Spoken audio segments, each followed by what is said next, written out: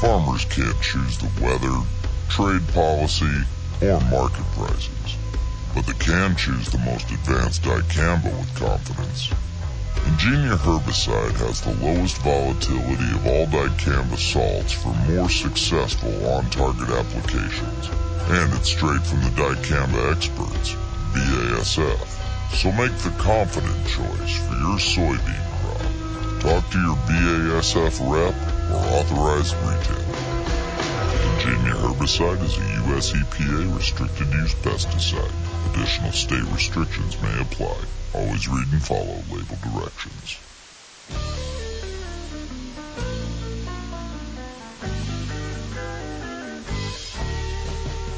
Information America's farmers and ranchers need to know. Adams on Agriculture. Now back to Mike Adams. Hello everyone and welcome to Adams on Agriculture. Thank you for joining us and Merry Christmas. We hope you're having a great Christmas day. Coming up on our program in a bit, we're going to talk with Ray Atkinson with the American Farm Bureau Federation about dealing with stress on the farm. It is a stressful time in agriculture.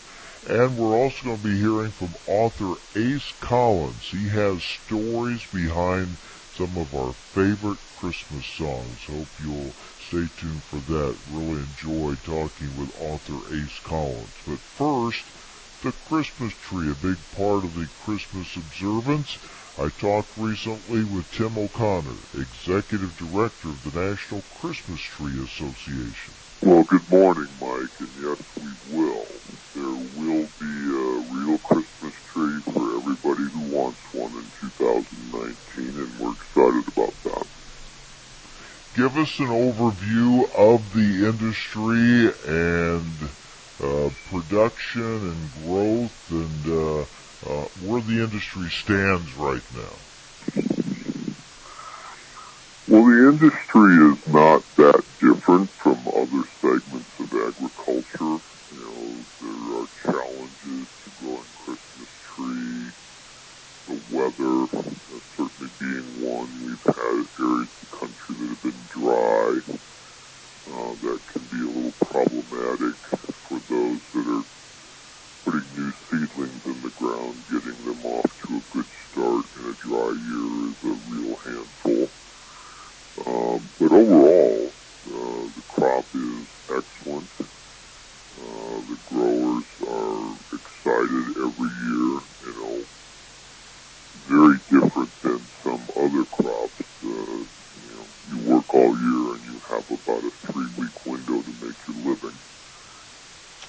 Always am reminded when you talk to someone in the tree business, it's so much different than if you're growing corn or soybeans. You have a bad year, you replant and hope for better next year and have another harvest next year. But in the tree industry, if you have insect problems or some other disaster, it takes a long time to recover. You're not just going to harvest that crop again the next year. It's going to take a while. It is a long lead business. The typical timeline to grow a seedling up to harvestable size is 7 to 10 years.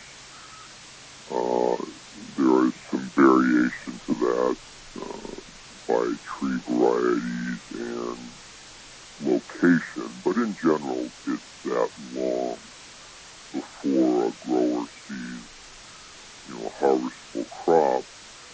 There's annual maintenance costs. There's certainly the challenges of growing a crop outdoors that all of agriculture is familiar with. There are bugs, there are diseases, there are the wet years, there are the dry years, all the things that happen. And growers have to deal with them. And so it's one of those challenges where you try to read the market that far out. Should I plant more? Should I plant less? Should I change the varieties that I'm planting? All of those things are different in the Christmas tree industry than they are with annual crops. Yeah, I was going to ask you, how has the industry changed over the years?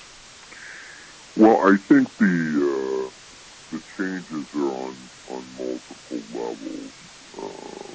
The industry has consolidated like all of agriculture has, and it's kind of gone to the two ends of the spectrum. There are very large growers that are in the wholesale business where they cut and load trees on semis and deliver them to big customers like Home Depot, Lowe's, and Walmart.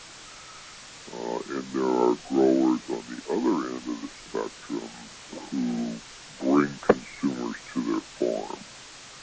And they open their farm for business and have hundreds, maybe even thousands of people come to their farm over the period of a few weeks and pick out a tree and cut it and bring it home. And those two sectors of the industry are highly specialized, and both of them have been with their own challenges, but in general, the ones that are successful are doing very well.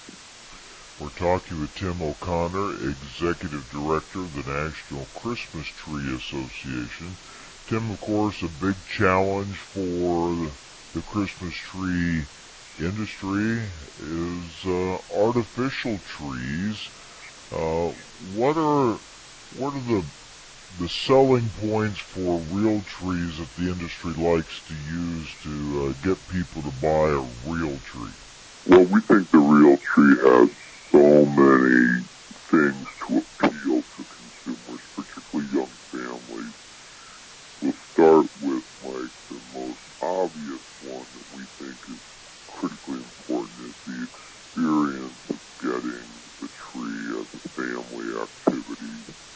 I always like to picture it as, think about two videos running side by side, and one is the family getting in their car and driving somewhere and going through the activity of looking at trees and debating about trees and finding the tree that they finally agree on and having that experience. And often there's a little story that goes with it. Maybe this was the year that the tree had a bad spot on one side that they had to hide in the corner, or like our family had one year, we found a bird nest in our tree after we got it home. The kids loved that.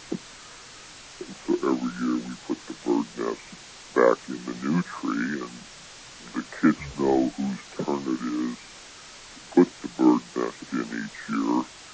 And you're not going to mess that up, because when it's their turn, they do it. And so you see that video running of this wonderful family holiday tradition. In the other screen, you see Dad drag a dusty box out of the attic or the basement. He bangs his head on the pipes of the rafters and cusses and slaps the thing up. Those are two very different Christmases. And I think many families would rather have the types of memories we're talking about with a real tree, but there's much more. The real tree is far better for the environment than a tree made from PVC plastic in a factory in China and shipped over on a boat. Many people are trying to do what they can to improve the environment, and certainly choosing a real tree over a plastic tree that will sit in the landfill for 1,000 years when its life is done is clearly a superior environmental choice. That real tree is, of course, a product of nature and fully biodegradable at the end of its life. Trees are often mulched and used for mulch that goes under landscaping or on hiking trails through parks and things like that. that. So the real tree is clearly an environmental superior story. And the fact that a real tree is grown by a farmer who, as all farmers do, are conducting their business in a local community, they're buying goods and services, they're employing people. You can learn the story of where your tree came from, who grew it, how it was cared for. There's just a whole lot about a real tree that matches up with the trends that consumers care about today, which is very different to the tree made by a big factory in a foreign country. So we think there's a whole lot of reasons. Tim, what's the most popular tree right now, and how has that changed over the years? Well, in general, the tree varieties that are grown are specific to regions of the country based on their agronomic performance in that growing condition. So there's not one variety that's prevalent coast to coast. You would find varieties that are more prevalent in the east, different varieties that are more prevalent in the west, because that's where they grow the best, and that's how they've been bred to adapt to those growing conditions. But as a general answer, over time, the shorter needled fir trees have become more popular and replaced the longer needled pine trees. Now, that's not to say there aren't longer needled pine trees in the market. They're beautiful trees. There are people who love them and prefer them. But in general, the majority of the volume has gone to the shorter needled fir trees. Very good. Tim, good to talk with you again. Thank you for being with us. Thank you, Mike. Always a pleasure. Take care. That's Tim O'Connor, Executive Director of the National Christmas Tree Association. Stay with us. More to come here on AOA, Adams on Agriculture. The sounds of success vary from person to person. Over to second in time on the first double play. Success sounds like this to a credenza soybean grower. When you pick credenza, you get a precise variety that fits your field. A variety built to work in your soil type and conditions with targeted traits for local pest and disease pressures. Earning the satisfaction of a successful soybean crop? That's smart. Talk to your authorized credenza retailer or local BASF seed advisor. Always read and follow label directions. The sounds of success vary from person to person. Over to second in time on the first double play. Success sounds like this to a credenza soybean grower. When you pick credenza, you get a precise variety that fits your field. A variety built to work in your soil type and conditions with targeted traits for local pest and disease pressures. Earning the satisfaction of a successful soybean crop? That's smart. Talk to your authorized credenza retailer or local BASF seed advisor. Always read and follow label directions.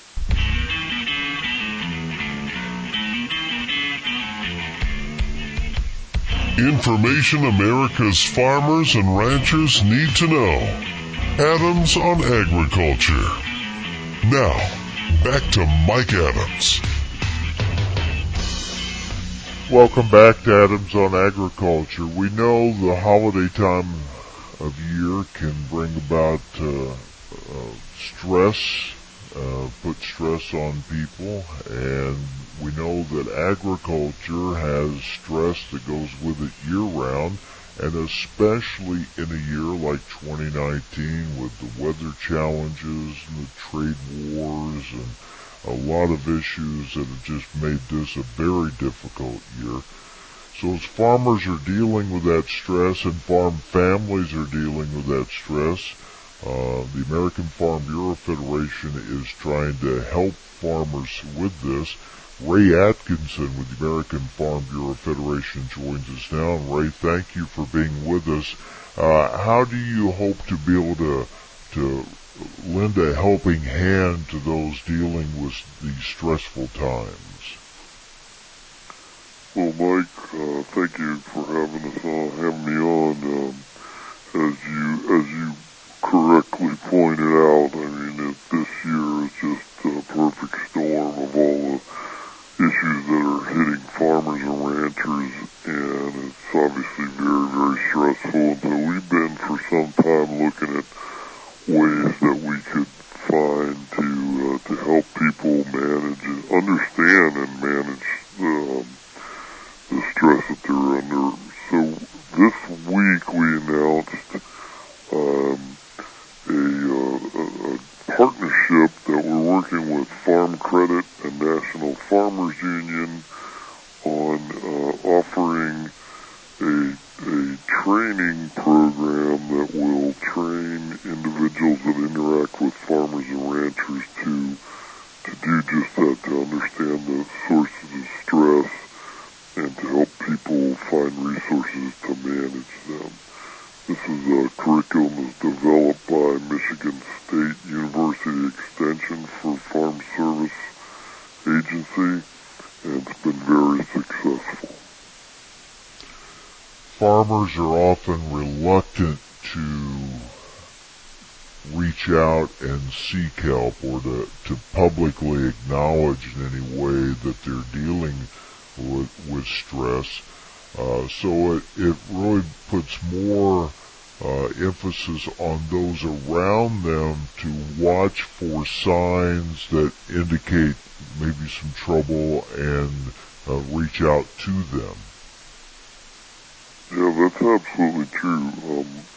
One of the things, Mike, that we looked at when we did our research back in April, we're all aware of farmers kind of being private and not wanting to talk about things, and we did the research to ask farmers and to ask folks what they thought, and there's a couple things that really jumped out, that farmers were 2 times more likely than rural adults in general to not be comfortable talking to a friend or family member about solutions for mental health condition, and they're also less likely than rural adults as a whole to be confident that to be able to spot warning signs of a mental health condition. And so you're absolutely right. It's so important, especially, and I don't think it's just limited to farmers, that when folks are suffering from stress, they may not want to reach out and tell people about it, so that it's up to us to be able to identify that and to find ways to help. Because the tendency is, and human nature is, especially I think with farmers, to just kind of put your head down and just work your way through it, and you'll be able to get through it somehow without getting any help, and that may not be the case. Yeah, that's definitely not the case, and there's certainly nothing to be ashamed of. I mean, we know stigma is such a big part of this, and there's nothing to be ashamed of for asking for help, and it's very, very important. I mean, you think about, we like to use the analogy that if your tractor is having issues and you need to perform maintenance on your farm equipment, you're certainly going to do that. But you're the most important piece of equipment on your farm, and if you have to be able to perform well and to be in good shape yourself. And so it's really, really important that people understand that you take care of yourself first. We're talking with Ray Atkinson with the American Farm Bureau Federation. Ray, there's always stress that goes with farming. This year just seems to have had more than its share. And while some farmers may have gone through these tough times before, others, this may be the first time they've gone through a year like this. That's absolutely right. And, you know, I'm not sure which is worse, honestly. Somebody's been through it year after year after year and maybe even experienced it during the 80s, or somebody who's experiencing for the first time. And certainly, whichever side you're on there, it's bad and it's stressful, and you know, it's just so important that we look to folks and help, you know, understand where they're struggling and be able to help. And I think you correctly, you know, said that, you know, how important that is, because I think, again, you know, we had, and when we had worked on the opioid issue, for example, we had kind of thought at first that we would just need people to talk about, you know, their struggles more. We realized people don't really want to talk about their struggles, but so it became, you know, farmers help farmers. When somebody's got a harvest coming in and they're sick or something, people come out and help them. And so we need to use the same resources here to really help people look to their neighbor and try and see what they can do to help them. And we all deal with stress in different ways. That doesn't make one way right or wrong, but the fact you do have to deal with it, and oftentimes that might just mean talking with someone, sharing with someone, and that may be the biggest step right there. That's absolutely true. We put together a web page, excuse me, that has resources for stress and mental health, and it's fb.org/rural resilience. Reason the term rural resilience, because we know farmers are strong and we think it's positive. We think, you know, all these things that we're doing to help address it is positive. But one of the things that we have on there is 5 steps to help someone at risk. And it's from the National Institute of Mental Health. And I think it's so important, and it's very, very simple. And step 1 is ask. Step 2, keep them safe. Step 3, and I think maybe the most important, is be there. Step 4, help them connect. And step 5, follow up. But just being there for somebody and just being willing to listen is probably the most important thing that we can do. We mentioned it's hard, say for a farmer to seek help, but it's also hard for those around them sometimes to offer help, because you don't want to be pushy, you don't want to cross any lines. So it's kind of it's a challenge to show support without being real pushy at the same time, and feel like you're crossing some kind of lines or boundaries. Yeah, that's absolutely right. I think, and again, just being there for somebody, if you got if it's a particularly a family member or a really close friend, I mean, they will most likely open up to you. But if they don't, you know, we don't know what to say. And sometimes just saying to somebody, you know, I don't really know what to say, So, but I want to help you. Maybe that's sometimes the best thing you can do. And just watch for behavior that's different than normal, right? If they're more withdrawn or more quiet than usual or just acting differently, that might be a sign.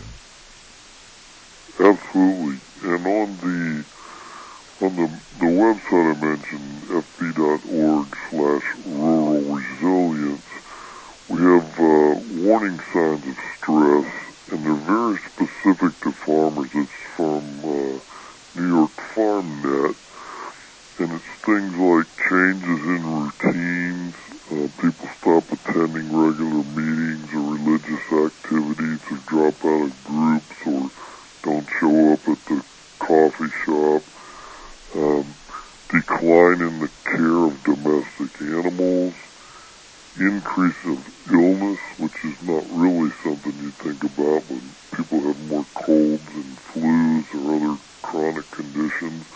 You know, a lot of this is tied to sleep. I mean, stress leads to loss of sleep, which leads to a lot of other things like illnesses, and another one's increase in farm accidents,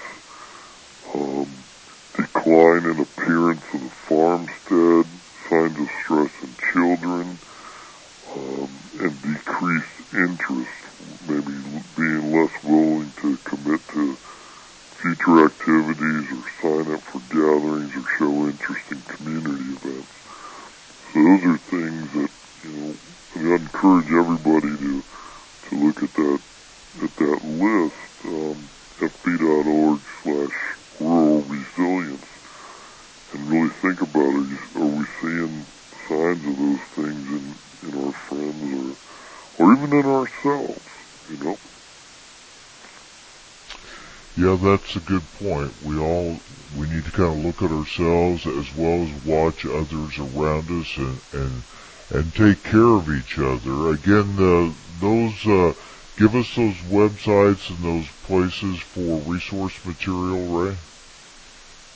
Yes, it's fb.org/rural resilience, and that's where you'll find, we have links to the list of the warning signs of stress, the 5 signs to help someone at risk. There's a link and numbers for the National Suicide Prevention Lifeline. There's also links to our research that we did with Morning Consult in April on farmer mental health, and some other. There's also a link there to the information about our training program, which we're offering this January at our annual convention to our state farm bureaus. Very good. Ray, thank you very much for the information. We appreciate it. Good to talk with you, Mike. Take care. Ray Atkinson with the American Farm Bureau Federation. Stay with us. You're listening to AOA, Adams on Agriculture.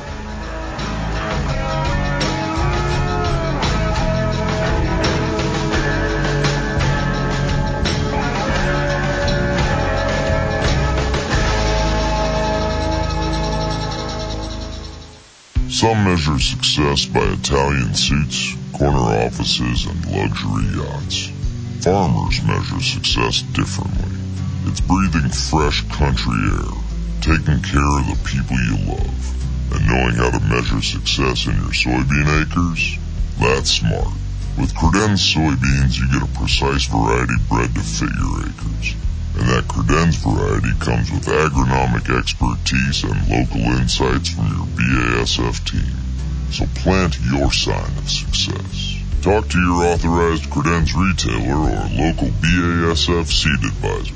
Always read and follow label directions.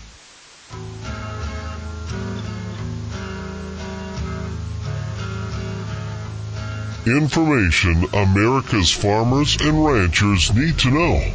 Adams on Agriculture. Now back to Mike Adams. Over the years, I have often talked with author Ace Collins about one of the books he's written about our favorite Christmas songs. It's been one of the most popular interviews I've done each year. I get a lot of comments from listeners about how much they enjoy hearing from Ace and about the stories of our favorite Christmas songs. And he joins us now. Ace has authored several books, but the one about stories behind our favorite Christmas songs is a particular favorite of mine. And Ace, thank you for joining me and our audience. And it's always a pleasure to talk with you, especially at this time of year. Thanks for being with us. It is a joy to be with you all. You mentioned that. I've on the favorite Christmas book. This was a book that got rejected 27 times over 10 years before it found a home. So, and now it's sold over 1 million copies. So, I mean, it is a bizarre thing to think that so many people rejected it for so long, and then it became so popular after it came out. And it's led to me actually writing 10 more books, 3 novels and 7 nonfiction books about Christmas. And so of the 96 books I've written and have had published, over 10% of them are about this holiday. And I can't think of a better thing to be remembered for than the guy who spent a lot of his time researching and writing about Christmas. Well, music is such a big part of the season, and some of these songs go back, centuries and have such fascinating stories about their origins. And we talk about this often, Ace. One of the amazing things about Christmas time is it's timeless, because all of a sudden, Bing Crosby and Perry Como, they're back on the radio. They're not at any other time, but now they're back on the radio. You and I have mentioned this in the past. It is amazing to think of somebody that has been forgotten like Dinah Shore, who is before our time, but Dinah Shore charted over 400 times, but she never had a Christmas record. And so she's forgotten.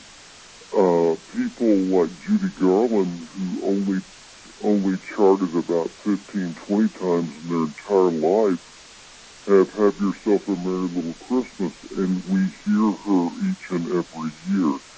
Perry Como is probably another example of somebody who would have been forgotten, but you can't imagine Christmas without, there's no Christmas like a Home Christmas, and the other many Christmas offerings that Perry gave us. So you're right. It is a time machine that comes back and visits us. And if you're like me and you look at a specific ornament or a specific color light, my grandmother only had blue lights on her tree. And so every time I see a blue light on a Christmas tree, I remember my grandmother, and I'm taken back in time, and I'm at that moment, and I can smell the smells coming from her kitchen as she cooks. I can see her tree. I can hear her voice. Therefore, unlike any time of the year, Christmas is something that erases the years and makes us all young again, and renews relationships with people who have gone on and puts them into really sharp focus. And I think the music probably does that more than anything else. You mentioned Christmas music that comes back. You mentioned Bing Crosby. Bing Crosby's Christmas hit, the first one in 36 with "Oh Come All You Faithful," his recording of that for charity, clear up to introducing White Christmas on Christmas Eve 1941 on his radio show. It became the #1 song of 1942. 1943, he introduced a song written by 3 a girl when they were college students, and it was "I'll Be Home for Christmas." Imagine that 12-line song and what it meant in World War II to when you had 11% of the American population in uniform all over the globe, not knowing if they were going to come back or not. And yet, no matter where you are, you're listening to Bing Crosby sing "I'll Be Home for Christmas," and it is moving you to embrace the Christmas spirit and maybe, if you will, a secular prayer that someday all of those places at the table will be filled again. And then Bing also introduced a Bob Hope song. Two songwriters wrote "Silver Bells" for Bob Hope's movie The Lemon Drop Kid in the 50s. And Hope was so thrilled to finally have his shot at a Christmas hit, and he put off recording it. And when Bing heard it, he recorded it, and Bing got Bob's hit on Silver Bells. And by the way, the original name of Silver Bells was Tinkle Bell, and the wives of the songwriters suggested they change it to Silver Bells that had a better ring to it. But you know, those classic songs, there's just wonderful stories behind each one of them. And there's also wonderful memories for all of us that go when we hear those songs as well. Yeah, my family's used to hearing me say every year, Bing Crosby, it's not officially a Christmas song unless Bing Crosby sings it. That's just, they've gotten used to me saying that because I associate him and his voice with the season so closely. Now, many of these songs, as I said earlier, that we still sing today, their origins go back centuries, right? I mean, who would have thought they would still be as popular today and so much of our tradition as they are still today? Yeah, you always question why does one song have that ability to stay and linger and last forever, and others disappear very, very quickly. And I think it's really only one or two songs a generation that take root and grow on us. If you look back through the generations, you'll find one or two. Winter Wonderland in the 30s and is a classic example of one that was born that probably shouldn't have been a hit, but is and still comes back each and every Christmas. Another song from the 30s that was popular, that has remained popular in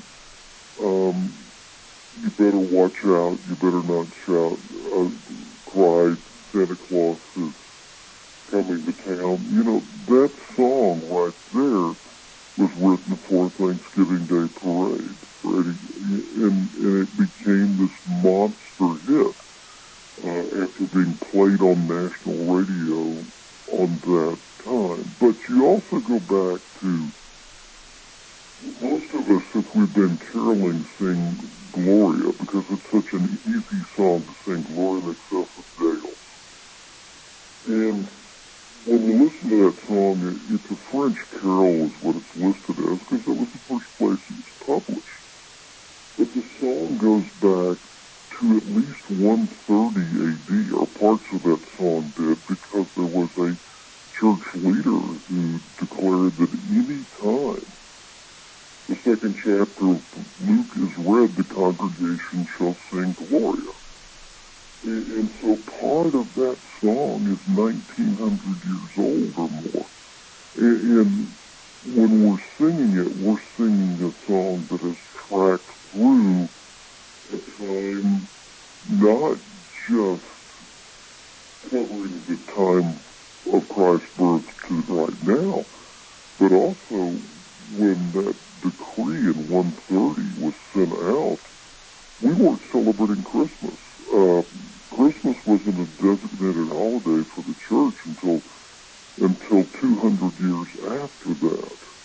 So this is a psalm that even predates the Christmas holidays and the Christmas worship services. So it is amazing how long songs change and stay around, And another one that has been around for 1,000 years is O Come, Come Emmanuel, written by some unknown monk.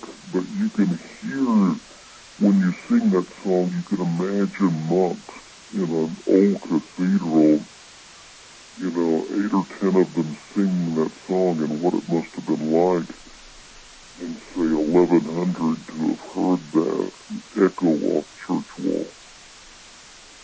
I think most singers realize the staying power of a popular Christmas song and long to have that signature Christmas song, that Christmas hit. In recent times, maybe the one that has really stood out and looks to be one that'll be a traditional hit for years and years and years to come is Mary Did You Know?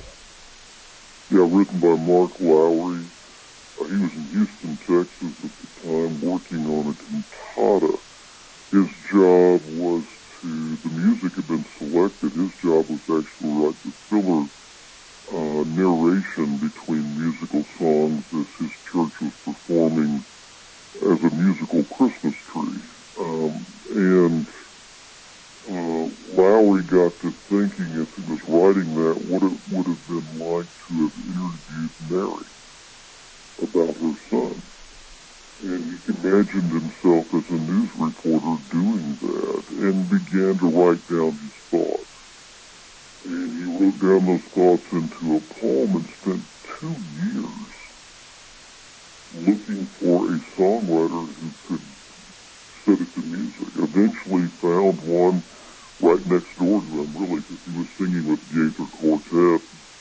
So one of Gaither's musicians, a harmonica player, looked at it and said, yeah, I'm going to try that. And wrote the music to Mary Did You Know?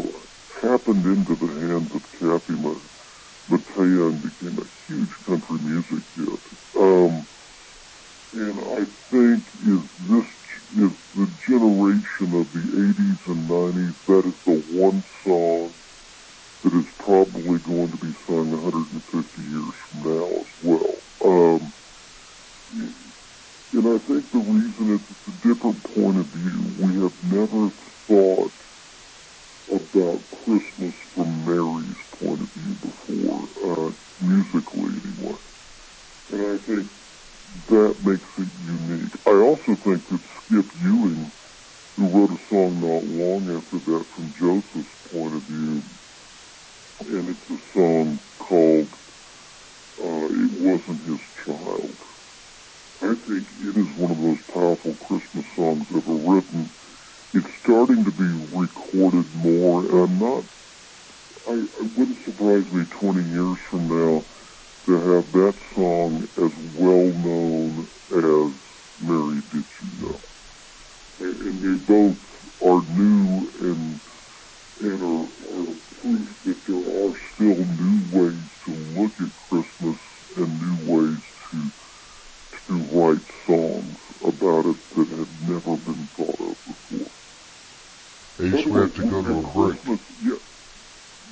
Gotta go to a break, but real quick though, Ace, there's something about that perfect connection between the singer and the songs. A lot of people covered those songs over and over, but one will kind of magically hit, it seems like. It does. I mean, you can't imagine quite Christmas, as you said, a Christmas without Bing Crosby singing White Christmas. Right. You can't imagine Christmas without Nat King Cole singing the Christmas song. And there was a debate on who was going to record that song first. And we can talk about that after your break, too. Yeah, let's take a break. We're talking with author Ace Collins, who several years ago wrote this fascinating book about the stories behind our favorite Christmas songs. When we come back, we'll tell you where you can find that book if you've not read it, and get into some more of these stories. He's done some great research on this, and I think oftentimes you'll be surprised at how these songs that we still enjoy today and have enjoyed throughout our lives, how they got started, how they were written, and the stories behind their recording and things like that. So stay with us. More from author Ace Collins here on AOA coming up. The sounds of success vary from person to person. Success sounds like this to a credenza soybean grower. Along with 43 new varieties this year, credenza soybeans come with agronomic expertise from BASF. That means expert advisors who bring local insights on seed selection, management decisions, and crop protection options. Knowing the kind of success you're shooting for? That's smart. Talk to your authorized credenza retailer or local BASF seed advisor. Always read and follow label directions.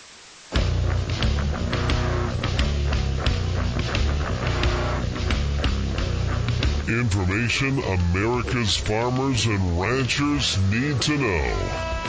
Adams on Agriculture. Now, back to Mike Adams.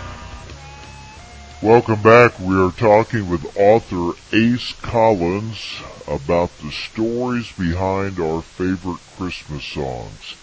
Ace, time will get away from us, so I want to just throw out some of the songs that are such a big part of the season and let you give us a little background on them. Silent Night, one of our favorites. What can you tell us about that song? 201 years ago, a young priest was organizing his first Christmas Eve Mass. He was excited about what he was going to do. He went to the church and the organ wouldn't work. He was panicked because he had built the entire service around music. He ran over to a friend's house, who was a school teacher, and said, "What do we do?"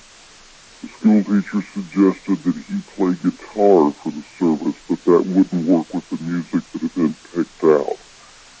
Then the priest remembered a poem he'd written 2 years before while visiting an uncle. Together the priest and the school teacher put the poem to music and taught it to their choir, and that is the night that Silent Night saved a Christmas Eve service in Obendorf, Austria. It should have been forgotten there, but somebody had to fix the organ. And so 3 or 4 weeks later, when the man who traveled all over Europe fixing organs stopped at this church, he heard the story of the Christmas Eve service, and he also learned the song. 30 years later, that little priest, Joseph Moore, is walking through Cologne, Germany, and hears his song coming from a cathedral. And he wonders how had they found out about it. They don't even sing it at his church anymore. Well, the organ repairman had become the Johnny Appleseed of Silent Night and taken it everywhere he worked. And within 30 years, it was the best-known Christmas carol in the world. And by the way, the name of the church where Silent Night was first performed and that priest had his first Christmas Eve service, St. Nicholas. Wow. That is an amazing story, and every time I hear you tell it, I'm more amazed by it. I love that story. Jingle Bells. What's the story behind Jingle Bells? Jingle Bells is the world's best-known Thanksgiving song. It was written for a children's Thanksgiving service in 1840 in Medford, Massachusetts by a preacher's son. It was so popular that they also brought the children's choir back to perform at the Christmas Eve service in that community in Medford. People who were visiting family from New York and Boston took that song back to New York and Boston and thought it was a Christmas song. And so here is this song that was inspired, by the way, by teenage boys drag racing their horse-drawn sleds to impress girls. It became and set in motion the perfect American Christmas with the snow, with the bells, with the horse-drawn sleigh. Courier and Ives jumped on it, everything else. Christmas cards sported those images. And really, in truth, Jingle Bells is a Thanksgiving song and not a Christmas song. And I kind of think of it as an 1840 Beach Boys song because of the racing themes and the teenagers trying to impress the girls. A lot of the songs that we still enjoy today came from around that World War II era, right? Yes. Yeah, the three we mentioned earlier, White Christmas, I'll Be Home for Christmas, and Have Yourself a Merry Little Christmas by Judy Garland, which we didn't mention earlier, but those are the trio that came from World War II that were so important.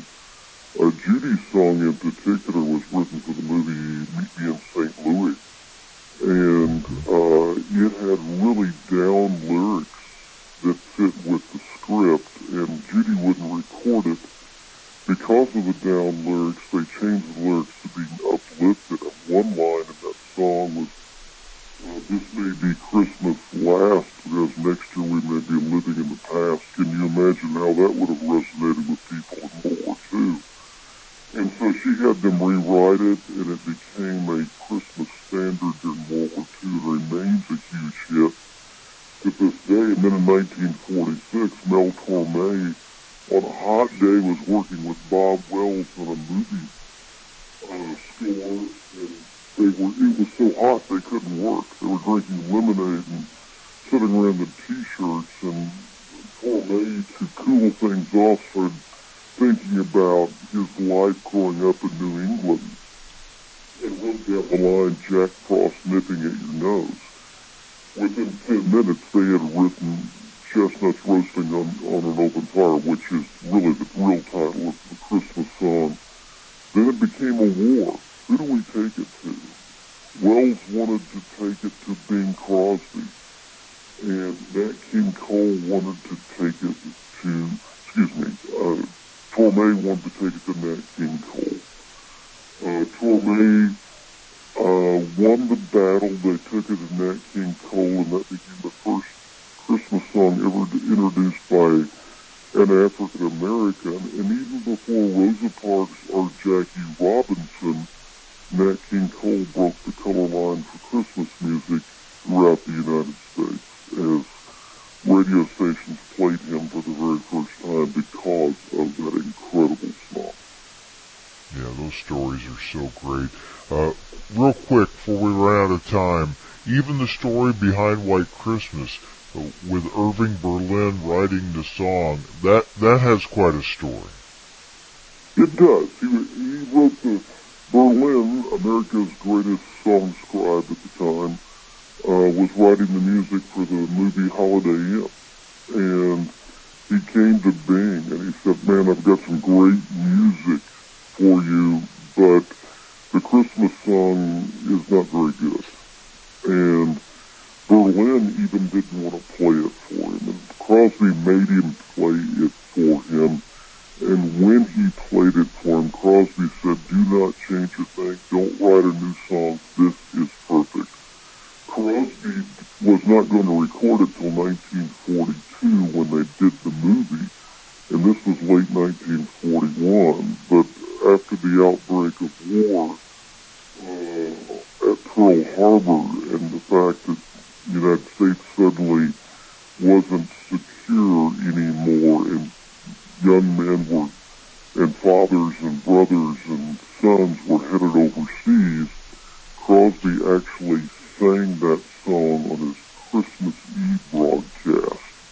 in 1941, and so people actually heard it and were awed by it 10 months before it actually was released as a record. And it is now. Crosby's version of that song is the top-selling record of all time. Single record of all time, White Christmas, is number one. The most played, by the way, the most played radio record of all time used to be White Christmas. It has been eclipsed in the last couple of years by Elvis's Blue Christmas. It's now the most programmed song heard on radio throughout the world. Well, Bing and Elvis are my two favorite singers, so I love them both. Hey, real quick, before we let you go, how can people still find your book? Oh, they can find the book at any of the booksellers. Stories Behind the Best Loved Songs of Christmas, and there are more stories behind the best loved songs of Christmas, stories behind the great traditions of Christmas, stories behind the hits of Christmas are all out there. They're all from HarperCollins Zondervan. You can find them Barnes & Noble, Amazon, Christian Books, wherever books are sold, you'll find those. I encourage people to get a hold of those books and read them. They're fascinating, great reads. Ace, as always, thank you very much. Good to talk with you again.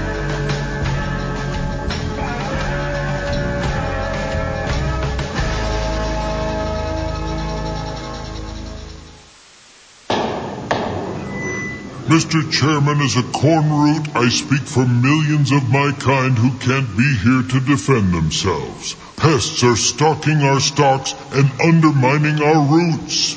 But we can elect to protect with a legacy of strength. Poncho Votivo 2.0 seed treatment system increases nearby microbial activity to help us grow stronger. It's smart. Ladies and gentlemen, please, this is a Corn Roots movement. Ask your BASF seed advisor about Poncho Votivo 2.0 seed treatment. Always read and follow label directions. The patented pod shatter reduction technology canola hybrids from Invigor are the perfect blend of strength and durability. Stronger pod seams and stems protect the canola seeds within while protecting you from potential yield loss. And that gives you added flexibility at harvest, even when dealing with adverse weather conditions. Shattering yield records, not pods. That's smart. Contact your local BASF seed advisor today. Always read and follow label directions.